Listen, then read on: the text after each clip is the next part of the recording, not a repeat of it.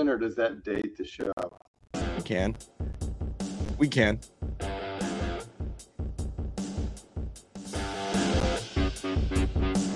I'm just glad this song is, I always say it, but it's great.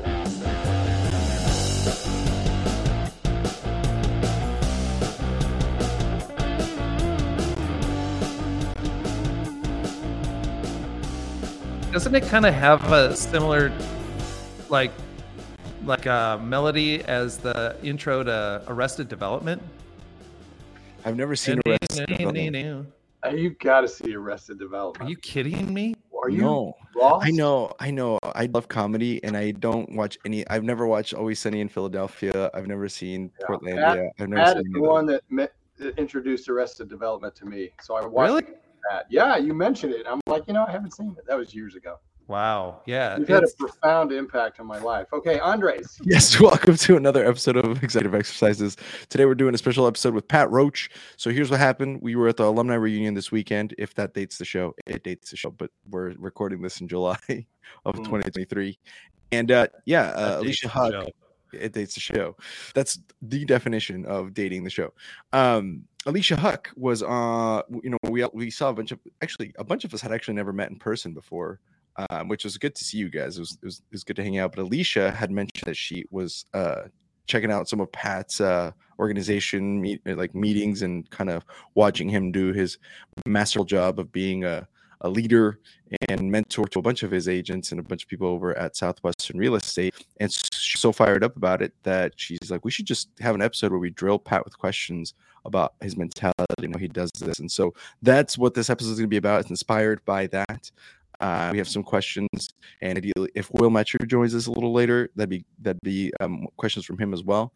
But if not, no worries. Hopefully, just take out some pen and paper and write some stuff down, because I have a feeling this is going to get really, really full of good wisdom for any sort of leadership or management or role that involves leading or handling a large group of people. So with that, I'll hand it over to Lee. Kick us off, and then we can jump in. Hey, good. Thanks, Andres. I should require my own bumper music after you talk, but I think that's a good idea. Yeah, we all need our own little theme. It would have to be Money from Pink Floyd. Boom, boom, boom, boom. Yeah, that's boom, boom. That's old reference from sales school. But normally, you folks that are tuning in are listening to a panel of people discussing a topic. So today is a new twist where we're featuring one of our own Pat Roach. So Pat, can you just, and Pat's got if you're doing this visually, he's got a new studio set up. He's got a wall of foam, new headphones, a new mic, and a new shirt that he's washed. So anyway, so we should jump in. And just Pat, give us I keep wanting to drift into reminiscing about the reunion, but that's irrelevant. There were 800, which was madness, and it was fun. And Pat, you can tell us stories about your clothing, your attire issues, or not. Yeah. But anyway, Pat, we're going to open the mic to you. But tell us just a teeny bit of background, because you've shared this before about Southwestern Real Estate, kind of how you got started, and then I wanted to jump to, without having Alicia here to say, here's what I saw, and this is why I thought it would be good to highlight Pat. We'll just pepper you with questions and see where it goes. So tell us your background. Okay. Well, first of all, in case you're like, wait, why the heck would Alicia want to do this in the first place? Here's what because I knew we were going to have this big group get together, the family reunion or whatever in Nashville, I have a group of leaders within our company at Southwestern Real Estate that we meet quarterly. So we get together, kind of go, how are we doing? What do we need to do better? Where should we, like getting more voices in the room. And, Alicia's a rock star consultant. Like, she's working with all kinds of companies all the time. And I was like, hey, if you don't have anything going on tomorrow morning, this would be Saturday after the first Friday hangout. If you want to come sit in, I'm thinking free consulting, from a brilliant woman who's just like top of her game. Why wouldn't I? If she had nothing else going on, she's like, yeah, let's go. So that's where that all came from. And apparently she's got a page of notes for me that I can't wait to go over. So there's a bunch of tips that I'm about to get, and I'm looking forward to that. Okay, so my background is sold books for 6 summers, became a sales manager for another 7-ish. So I think I had a 13-year career at Southwestern Advantage.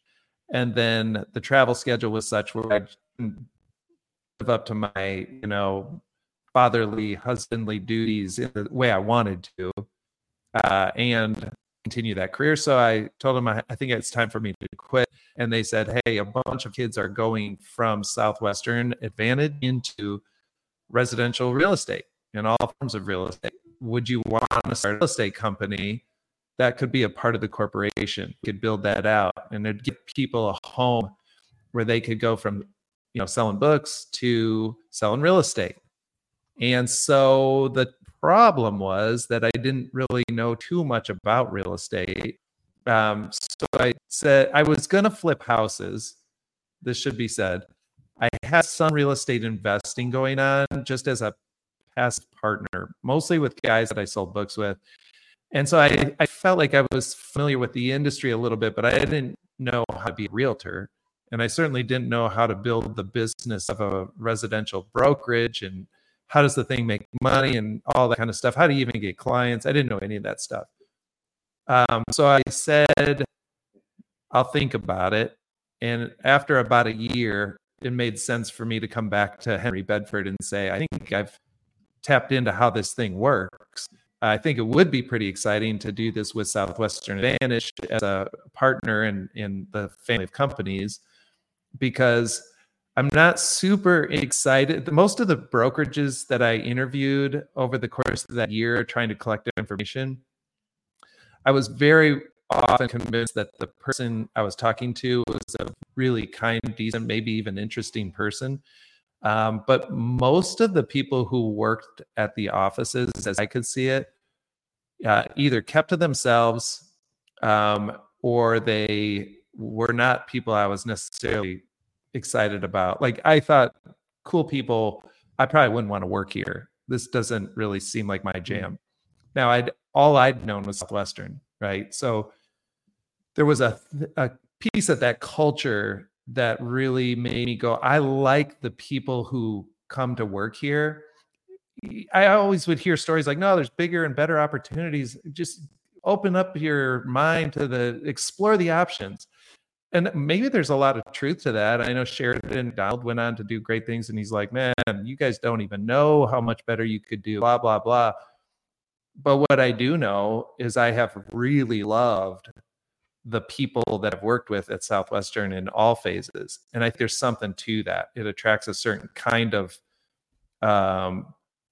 person and culture that's worth a lot, at least in terms of psychic income. Maybe not dollars, but psychic income, it's worth a lot. And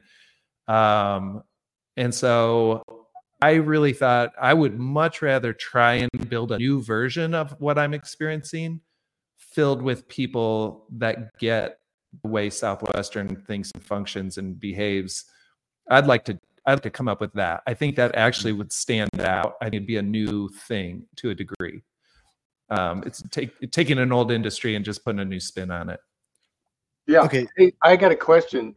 Just stopping you for a second there. So put a comma in there. So what % of your success at Southwestern Real Estate would you attribute to the people and that kind of camaraderie, bringing that into the equation, and versus the business structure and function and organization? Okay, I don't want to get into exact numbers because then it's just going to be a distraction. So let me just try to put it in proportion terms. Okay, yeah.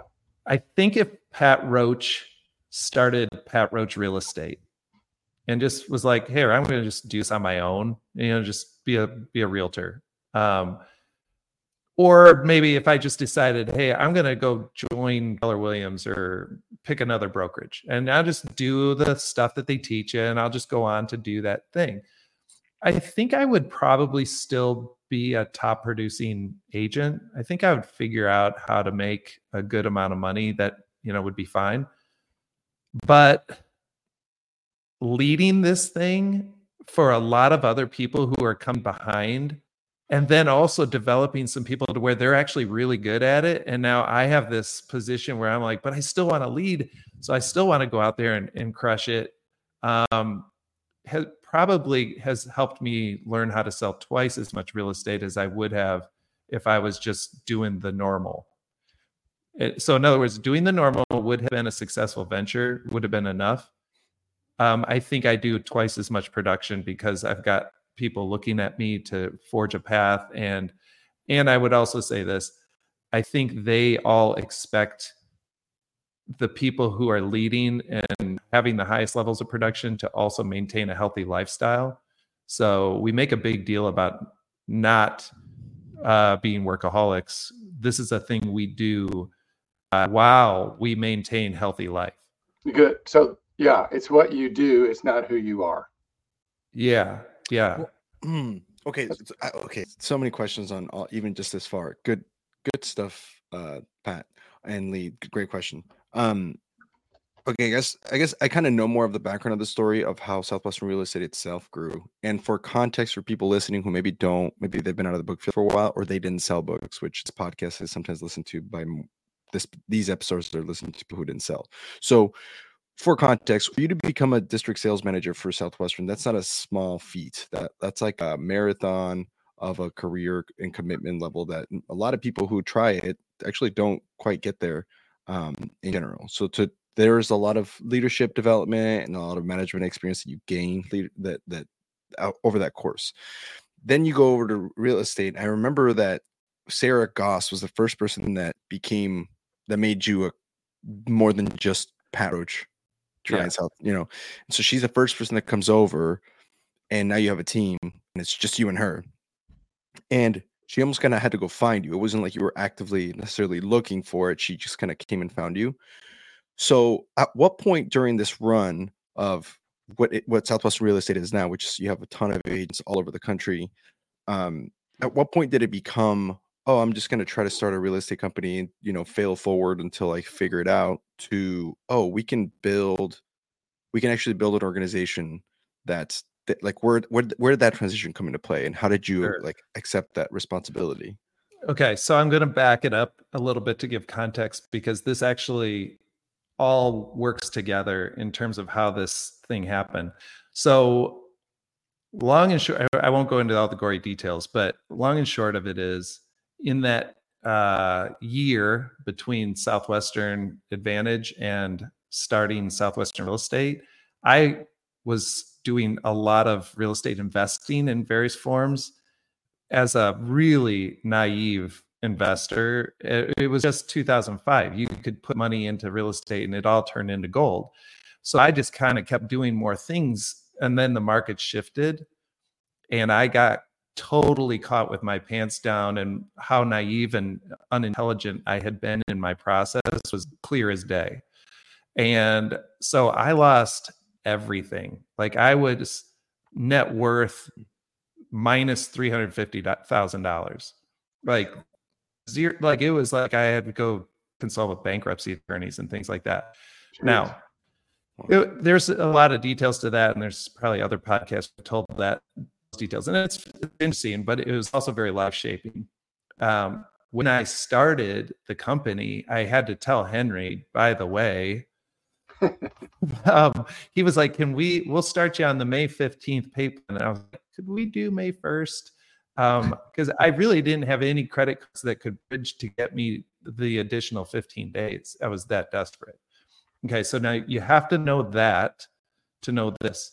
He said, fine, we'll just pay you a paycheck until you become profitable, and then you switch over to commission, because we're all learning this together. It makes sense. We're going to have to invest in you to get what we want out of this thing. So as I got year 3, where we made profit as a company, so beyond what they paid me, the company made a little money back. Year 4, similar type of situation. And then year 5, when Sarah joined. Leading up to Sarah joining, because I was able to not only exceed what they were paying me, but I actually had a little extra left over. was such a night and day difference to what it feels like to be so absolute destitute that I had but just been a few years earlier, right? So I'm like settling massive amounts of debt with the banks and trying to figure out how to come up with enough to get them off my back and all these different things. It was horrible, like horrible, horrible.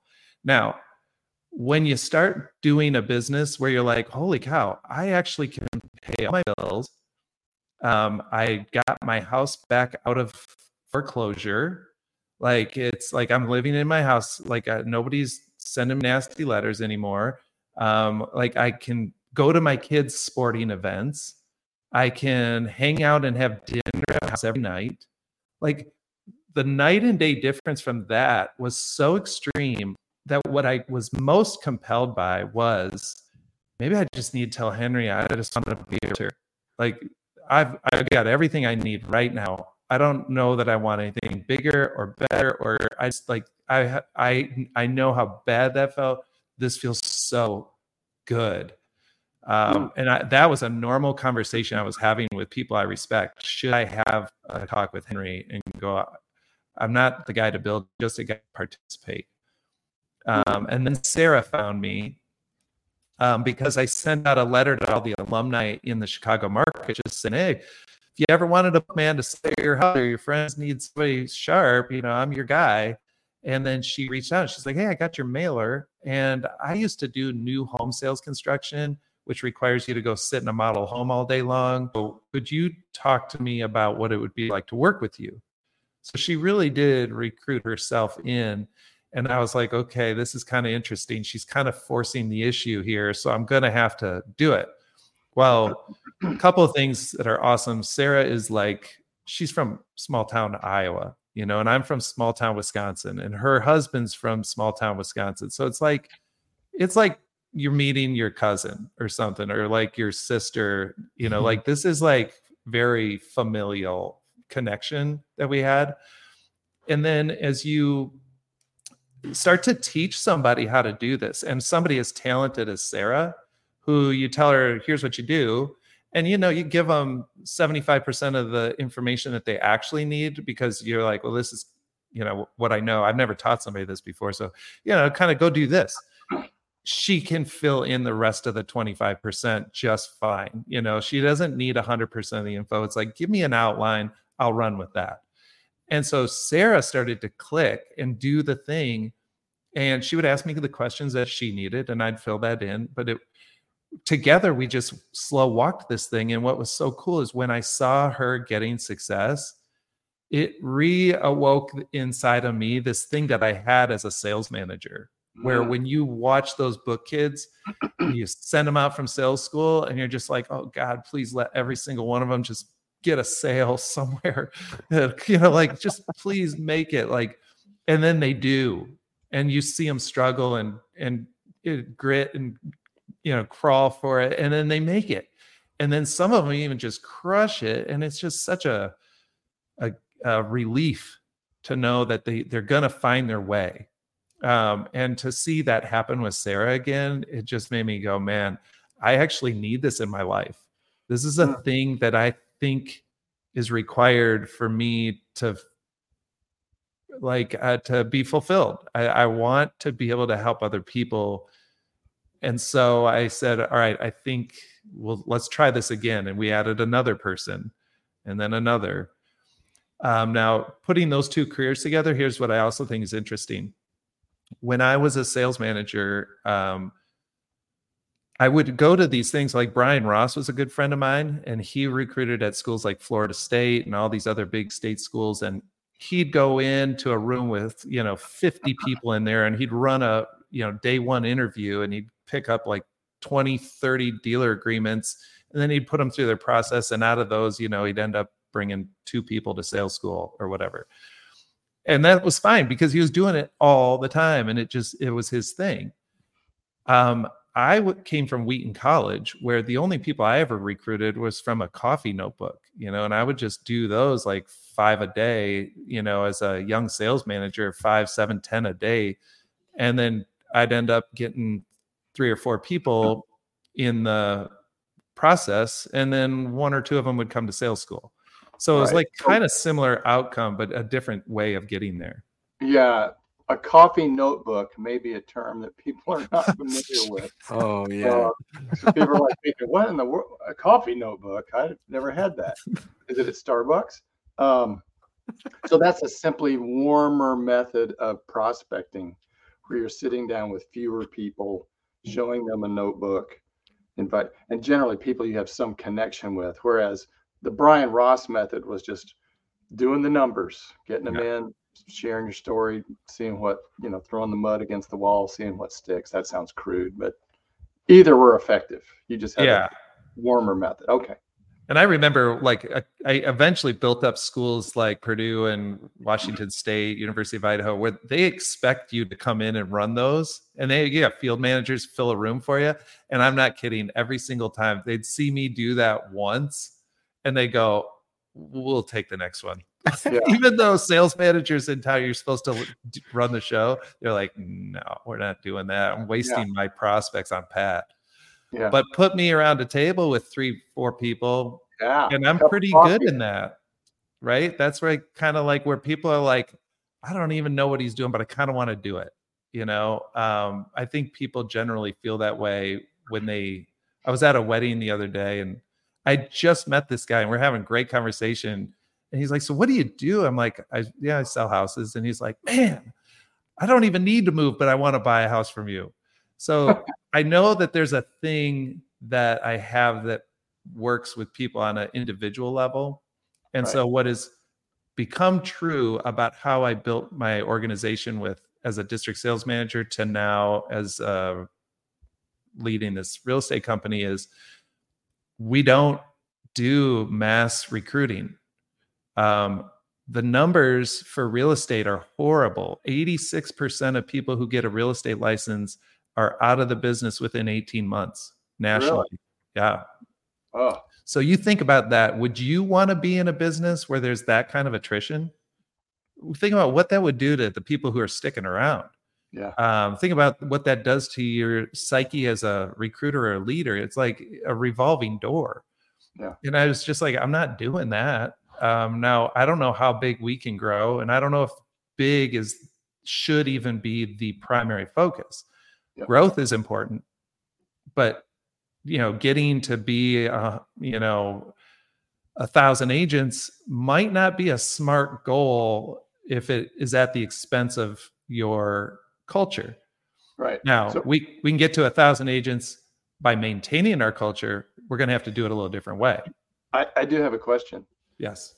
If I can interrupt. So you have that innate skill of connecting with people on some level where they want to be with you, involved in your adventure.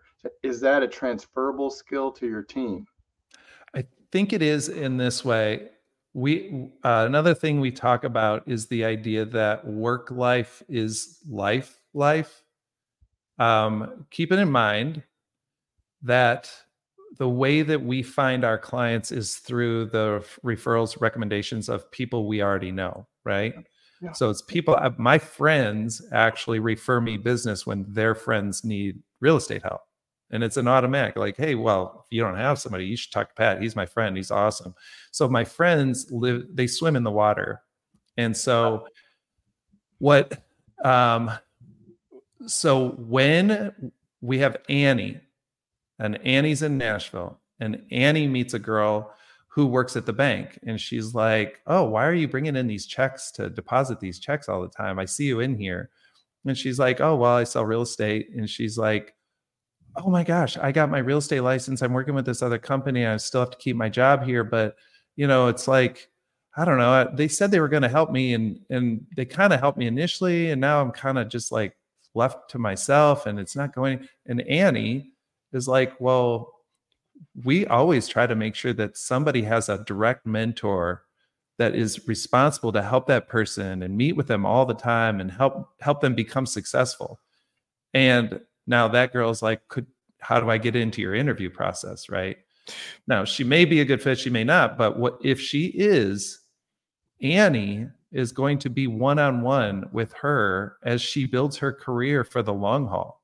So there is a personal thing. It's not just, come on in. I hope you can figure it out and attend these classes. Yeah. So Annie is the one that makes that connection and develops the relationship. She doesn't go, "Hey, Pat, I got somebody for you to talk to." I mean, she says, "Yeah, could you help me with the interview process?" That would be Pat's job. But if this girl comes to work with us, Annie is her mentor.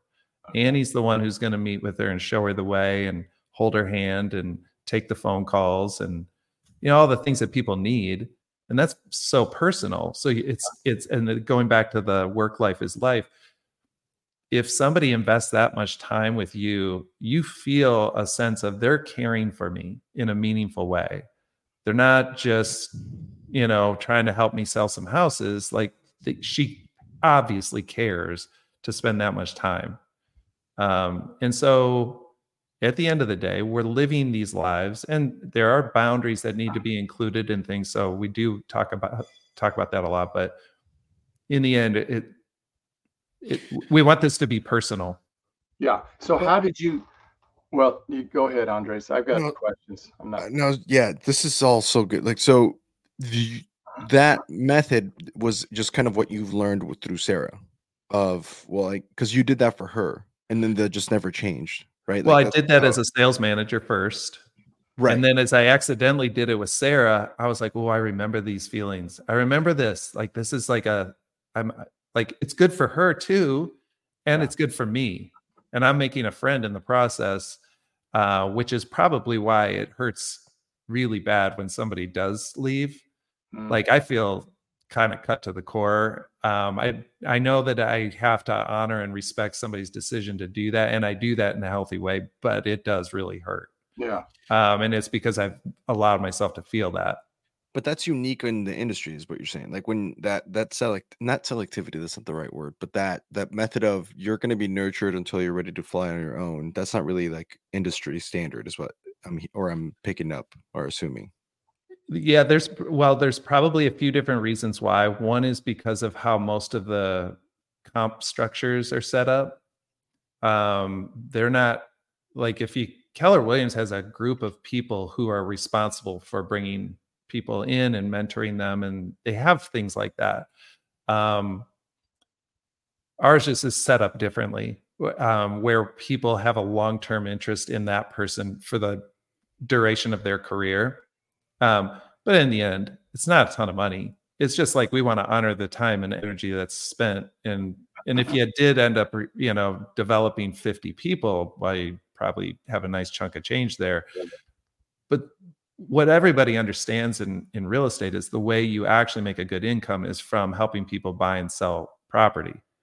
And that's where we're not creating these big management layers to the whole thing. Everybody sells real estate. Let's just get enough strong leaders mixed in there so people can have the kind of assistance they need in building their careers. But every leader sells real estate as their primary form of income, and most of those leaders are the ones that lead the company. Right. So, yeah. So the recruiting aspect isn't something that you emphasize. It's just more organic. It naturally happens due to relationships. Or do you, at Southwestern, we had sales awards, recruiting awards, management award, it's more, we're about sales and, oh yeah, by the way. I think we're at a point. So when we had our 15-year anniversary a year and a half ago, we ran our first Great Recruiter seminar, because we were like, we're kind of at the point where we've got enough agents that we actually have to be more intentional about this. Yeah. Like, telling people to go, like, empowering people to go, hey, if you spot somebody who's talented, who's sharp, who would enjoy the career that you have, you should talk to them. You should bring them in, and we can help with the recruiting, like the interviewing and the onboarding and all that kind of stuff. But it gives you another opportunity to impact somebody's life as their mentor. Some people would kill to have a job like you've got. And so just be aware that you can find those people. And if you have an eye to see them, they'll show up for you. So we're trying to turn the corner on that. But the pay just isn't going to be where you're going to build a career doing it. It just doesn't work out. Like being an organizational leader. Yeah. You're not going to pay for your great income from your 2% override in your organization. That's an inside thing for Southwestern. Okay. Well, but that speaks to the fact that you're keeping the main thing. You're a real estate company, and the money comes in when the house is sold. Period. Like there's no getting around that. It's like, and that's actually a direct translation to books. I mean, you can have a 20% org, but if out of the 20 people, only one of them selling books, there's your check. You know, so it's like the by keeping the transaction, which is we sold a house and now money's coming, as the priority, then the rest of it kind of falls into place when you're still also focused on building a culture of mentorship, which it sounds like that's why it's working. Is you're still primarily selling homes. It's just that as people come in, you're not leading them out to dry. Like maybe, but that's maybe the opposite of the book field, where it's like, all right, it's your first day selling books, and I know we did sales school, but go knock on some doors. I'll see you tonight at 9:30. See how it went, and that's like your first 3 weeks, with the exception of a couple of follow days, right? That's just go eat shit. Go eat shit for like 3 weeks, and then like 5th week, you're now just like, all right, now you're starting to get it. Now we're gonna give you some solid PCs. The first 3 weeks, it's about survival. Versus you, it's like, all right, you're gonna have a follow day every day until you're ready to go, and that's a huge. We're definitely gonna pay attention to their. We want them to be successful, right? So we're going to do whatever we can to help them with that. Now, and one of the things that I think is important to note here is when you sell door to door, like everybody knows, it might not be my idea of a good time, but I could do it, and whatever. There's an attraction to the career of that job of going, man, I can't wait till I could be done selling books. Like I can't wait to have my people and have a thing, but it's like, I can't wait to be a manager and not sell anymore. Like that can easily develop. With real estate, that was a thing that we actually wanted to be super intentional about. And thankfully our hands were tied because there's not enough money to pay management level people. Right. So guess what? Everybody sells. Everybody's always going to sell. And this is a house selling career. Now, there's no place to escape. Like, I'm just going to be a trainer. Okay, how are we going to pay you? You come up with that idea. I just want to lead people. How are we going to pay you for that? I hope you don't mind a massive pay cut. Everybody just goes, we're all here. We all enjoy selling houses. There's a lot of beauty and fun in doing that. So that's just what we do. Now, if you think about that, if you're new to real estate and you're going to join brokerage A, B, C, or Southwestern Real Estate, and everybody sells houses, everybody, that's what everyone's job description is, then it also lets you settle in to go, they're doing what I'm doing. And this isn't a thing to escape. This is a thing to enjoy. How do these guys stay so in love with this career, 15 years in? Because that's all they perceive themselves doing when they're day one realtor, right? But if they learn, you could also become a trainer. You could also become this other manager guy or girl. Well, the problem is, as soon as you have your first down year, which is probably going to happen, then you start going, I got to get done with this. Make me a trainer. Yeah, I sucked so bad this year. Make me a trainer. I don't want to have to face my fears anymore. So there's something culturally that happens when you go, these guys want me to be really good at this, and they're all just doing that. That makes sense. Yeah, now I know why I was the lead trainer at Southwestern. Thanks, Pat. I couldn't cut it. I'm like, dude, get me a job where I can just. Anyway, sorry, I just had to ask. Go on, Lee. Do your thing. No. So I had questions. So let me just. I have a bunch of questions. I did have questions. Do you know, all Alicia said on our little DM here was, Pat's awesome. What a tremendous thing he's created. Blah, but I saw him in action. Blah, and you haven't seen her notes. Right. Can you articulate perhaps what caused her to react that way? Because she's no spring chicken when it comes to watching leaders. So she was Right. impressed. Okay. So over the last few years, I've spent a lot of time getting trained and learning more about emotional intelligence. Yes. From a psychotherapist specifically. Okay. So Wow. Jules Wilhelm has been my sage mentor, and or whatever you want to say. So come up with the term for that. But nice. So she's a trained psychotherapist. She had was a therapist for a number of years, and then she went into leadership training, and she does all these things, and she's great. And I was in one of her classes, and she started doing some emotional intelligence stuff, and I was like, basically, here's her premise. When people get stuck in their work, most managers will tend to look at, well, let's talk about your numbers. Let's look at your schedule. Now, talk to me about what's not working for you, and maybe I can fix it for you. And then we go, well, see, I addressed all the issues, and now this person should be able to go do their job, and the person can leave that thing going, I now have all the answers I need, and then they're still off schedule. Right. Now that reminds me, interjection. Yep. Of a Sunday meeting, sitting down with a person on your team, and the typical student manager looks at the weekly report and starts going through stats with them. How can you get your demos up? So that's the logical side of fixing somebody. Yes. Okay, yes. Keep going.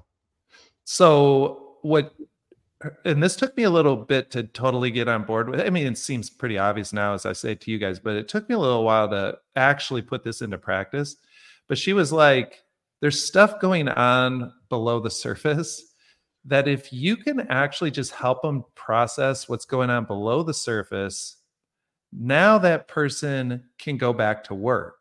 Yes. And as long as that stuff doesn't get addressed, you can fix all the technical things in the world. And so what does that mean? And the way that she started to talk about this, which was really hard coming out of Southwestern, was pay attention to your emotions. Mm-hmm. And that emotions are your body's way of giving you information that you can interact with. Okay, I'm feeling this. Why am I feeling that? I'm feeling this because that happened.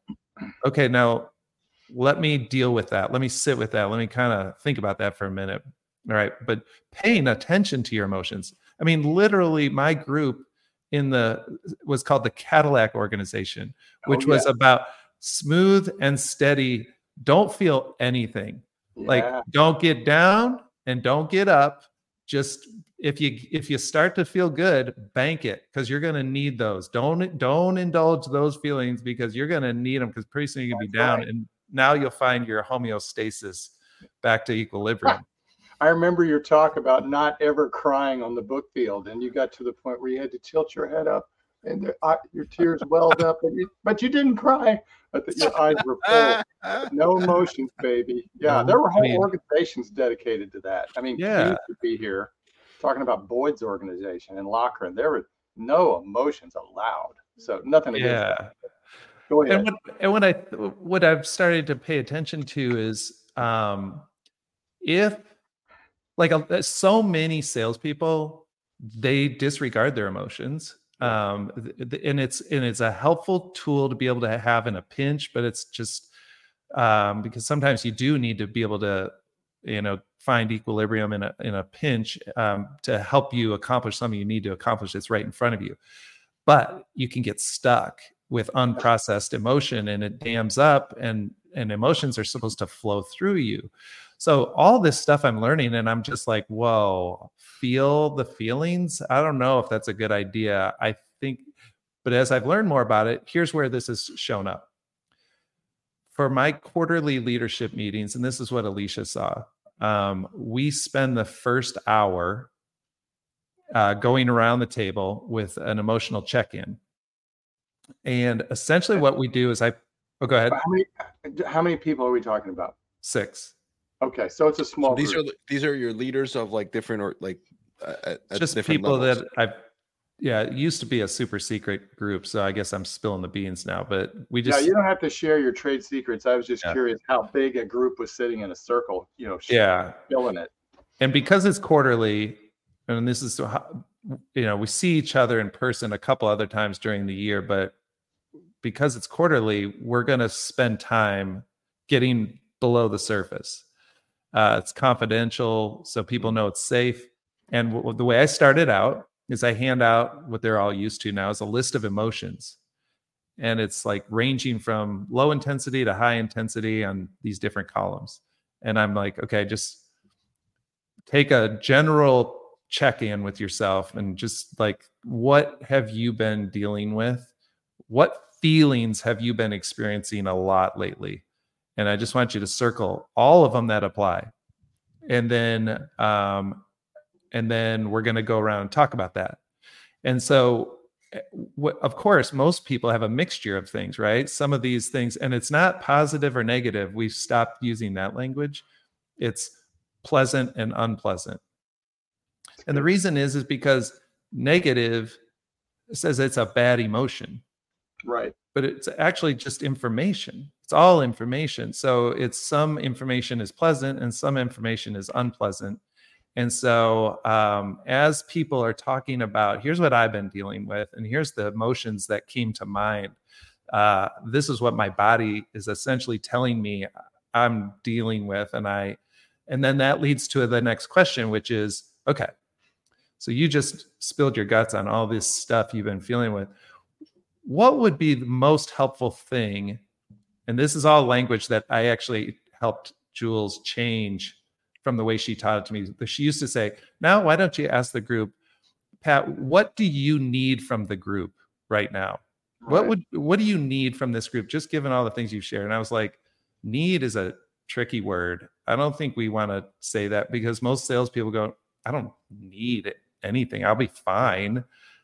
So we changed it to here's a bunch of categories of ways that people might be able to help you right now. What would be most helpful given all the stuff you've said? Do you need somebody to be truthful with you, or do you need grace right now? Do you need somebody to celebrate with you? Do you need containment? Do you need attunement? Do you need empathy? Like you can go, we have it all on a chart with definitions so they can go back through and go, oh, you know what I need? I just need somebody to tell me, like, validation. I just need somebody to tell me they've been here before and what I did is okay. And then I would say, okay, who around the table would be a good person to do that for you? Smart. And then they go, Sarah. And Sarah gets picked all the time because I think she's like team mom. Like she is like so Sarah's awesome. Mom, feminine, just mom. So many people go, I'd like to hear that from Sarah. And then Sarah says, you know what? This is what I heard you say. And I just want you to know you're okay. Like that's an okay thing to happen. So that healing. Yeah. That takes place on the spot, or do you break off and do a personal conference? Right there with the group. Okay, yeah. Cool. And this is just the first hour of your meeting. Like this is how you open up the whole meeting. It's quarterly, so we're not doing this every meeting, right? There's a short lightning round version of this that we do at different meetings to open things up, because I just think it's super important for us to teach people how to check in with themselves. Yeah. How to ask themselves, what am I feeling and what do I do with that? What does that mean? Right. So look at my vision of what I'm doing, building as a president of Southwestern Real Estate. I really feel like if I can spend my career helping people build a business, they're selling real estate and doing fine financially like they want to do and all that kind of stuff. But in that same process, they learn how to become in touch with their emotions, how to let emotions flow through them, how to connect with that information and live a much more like connected life. I mean, what a gift to give somebody. And I'm starting to get that in my 40s. And so for me to be able to go, now this is kind of what I do. I don't mean this in a sacrilegious sense, but I do feel like it's more of a church, without necessarily invoking God. I feel like God's present in it just because God is present. But I feel like the work I'm doing is that kind of healing. It's that kind of like healthy way of connecting with other people. That's awesome. So this is super interesting because this is so, I don't want to say backwards or upside down from what we learn in Southwestern, but It's in a lot of ways it's just I mean, and I'm not trying to talk crap about Southwestern's way of being because we all went through it, and in a way for 12 weeks the way they do it is very sustainable, but you're offering people a career, not a 12-week program where they're going to go, travel and make money and build a resume. This is like, this is your life. This is your living. Like, this is how you're going to feed your kids and your wife or spouse. It's got to be sustainable. So in order to create sustainability, not just within the harsh environment of sales, but also the harsh environment of real estate in general, of like, it could be competitive. There's people in the same company that you're trying to be, and all. You're creating this synergy by not even, I mean, you're an hour into this quarterly meeting with your top leaders in the company, and not once have you talked about selling a house, which is the main thing, as we've discussed. So it's so interesting to just have this approach of, hey, let's just put everything aside. Let's connect. The camaraderie that builds within that has to be, I mean, think about it. Tears are shed like within minutes, and it's going, okay, we got something here. Like, this group is bonded, and they're bonded because of a mutual care and concern for each other at a deep level. It's like beautiful. It's really beautiful. And so there's a phrase that Jules uses every once in a while that just really stuck with me. And it's from a brain chemistry standpoint.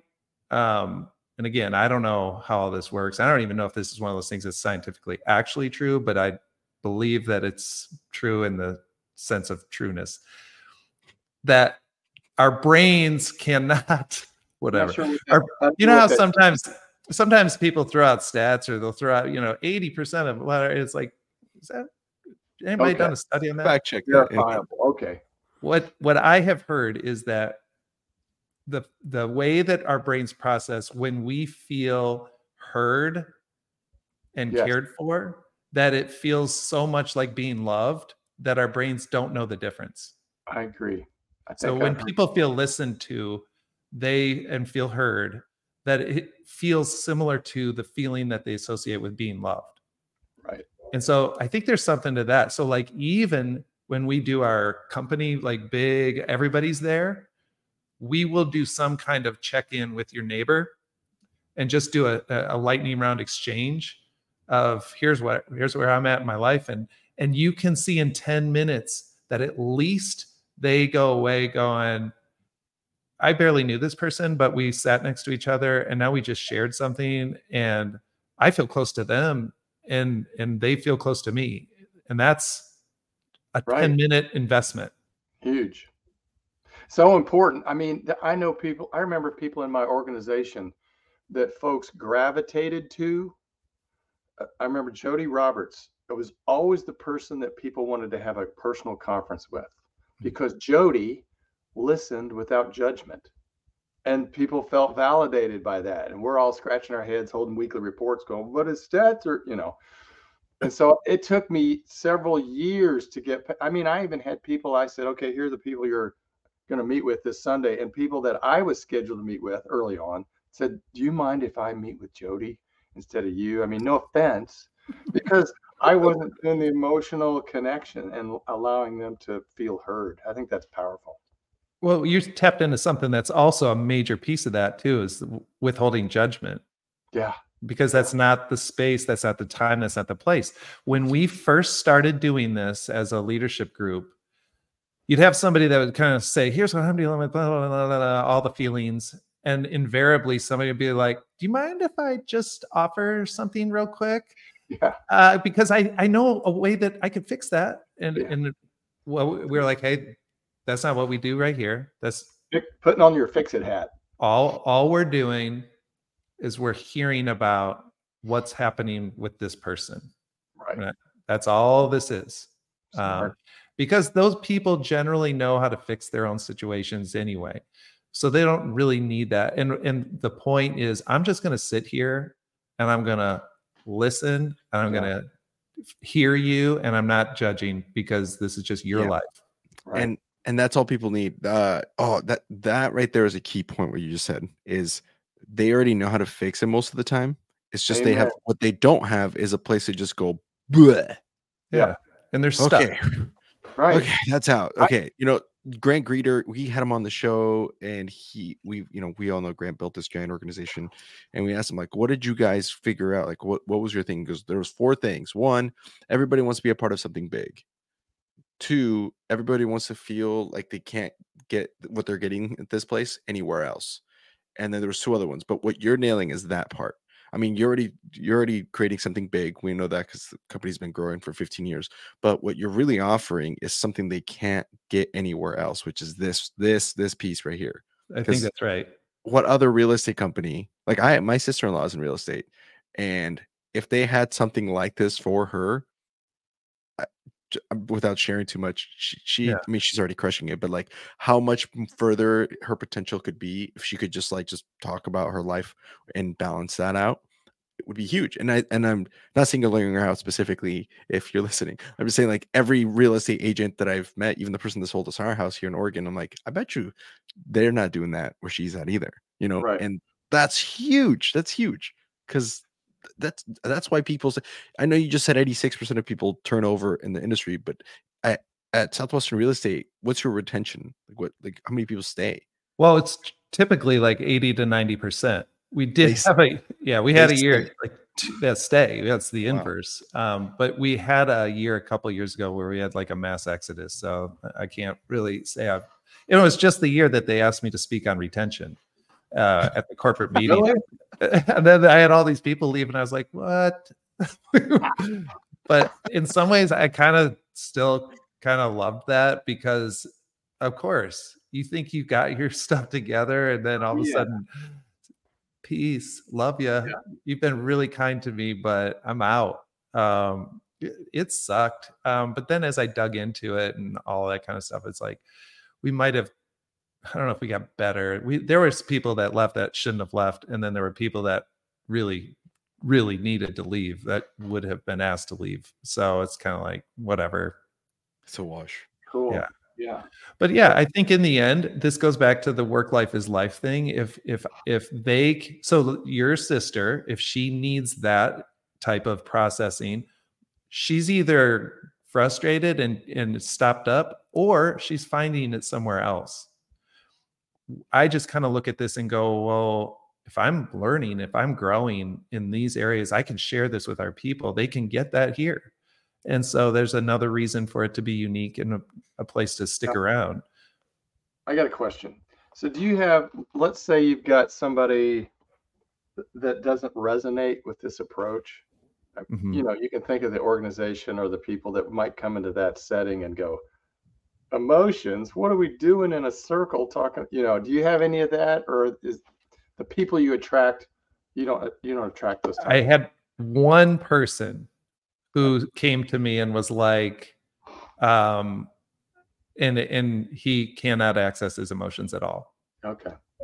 I even had him he paid to sit through one of Juliana's courses, and he's still like just barely able to tap. And there's a long history, I'm sure, but in the end, he said, hey, I really have not appreciated, I don't enjoy this culture. And I'm like, wait, you don't appreciate, that's like what we do. Like, this is all my effort has gone towards this amazing culture. And he's like, yeah, I think when kids sell books, it's a bad thing.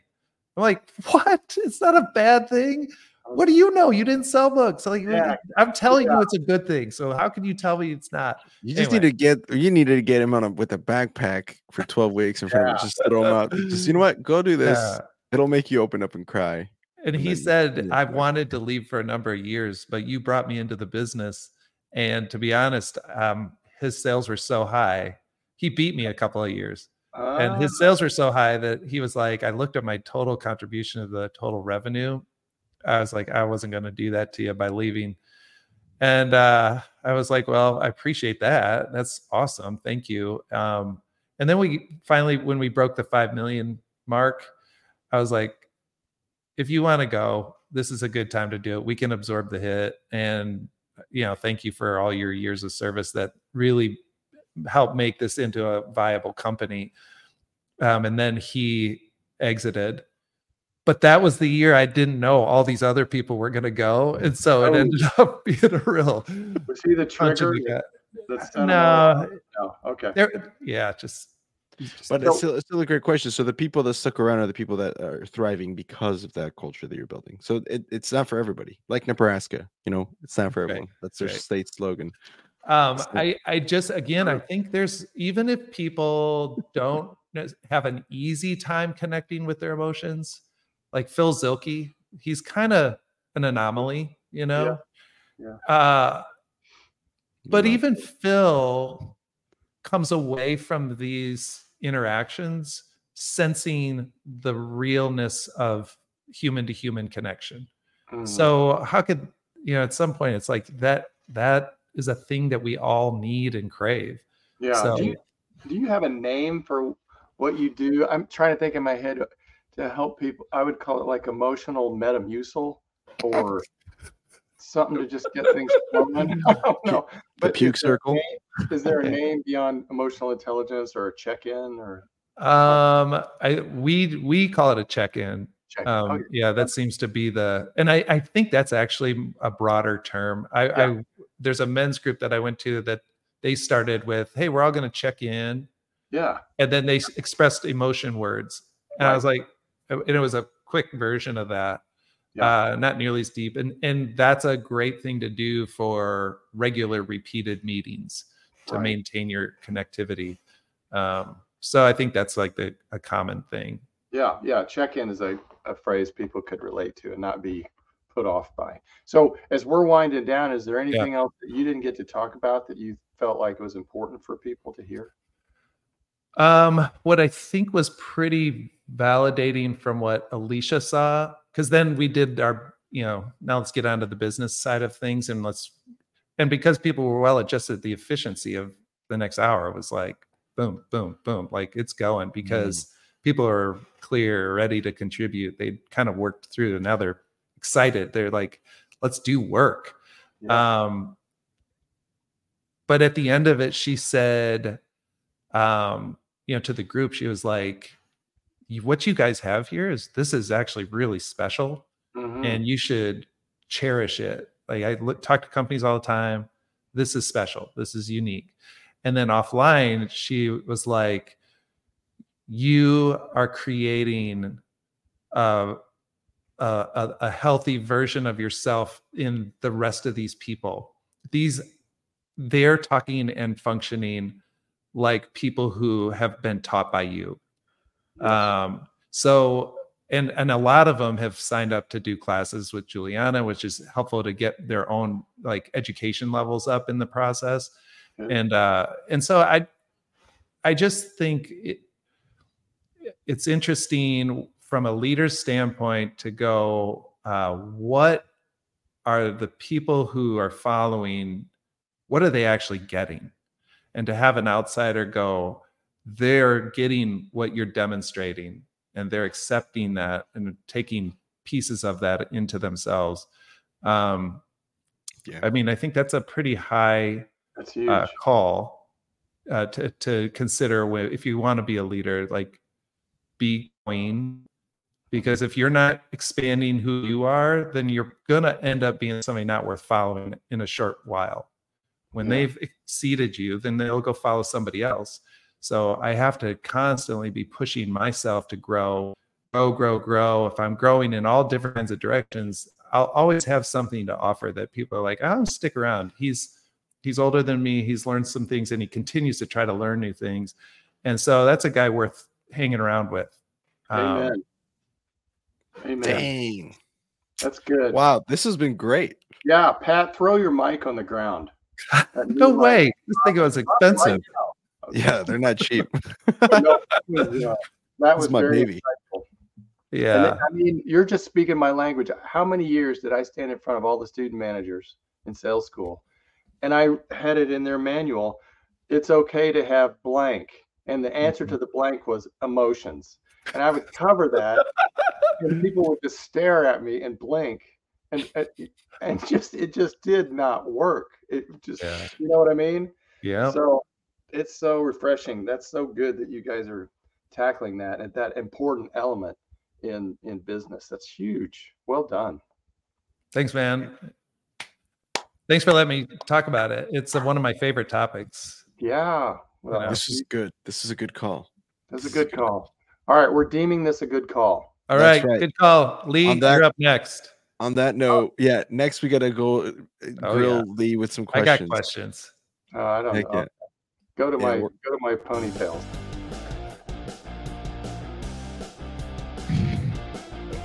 All right, guys. Peace out. We'll see you in the next All right. episode. Thanks, guys.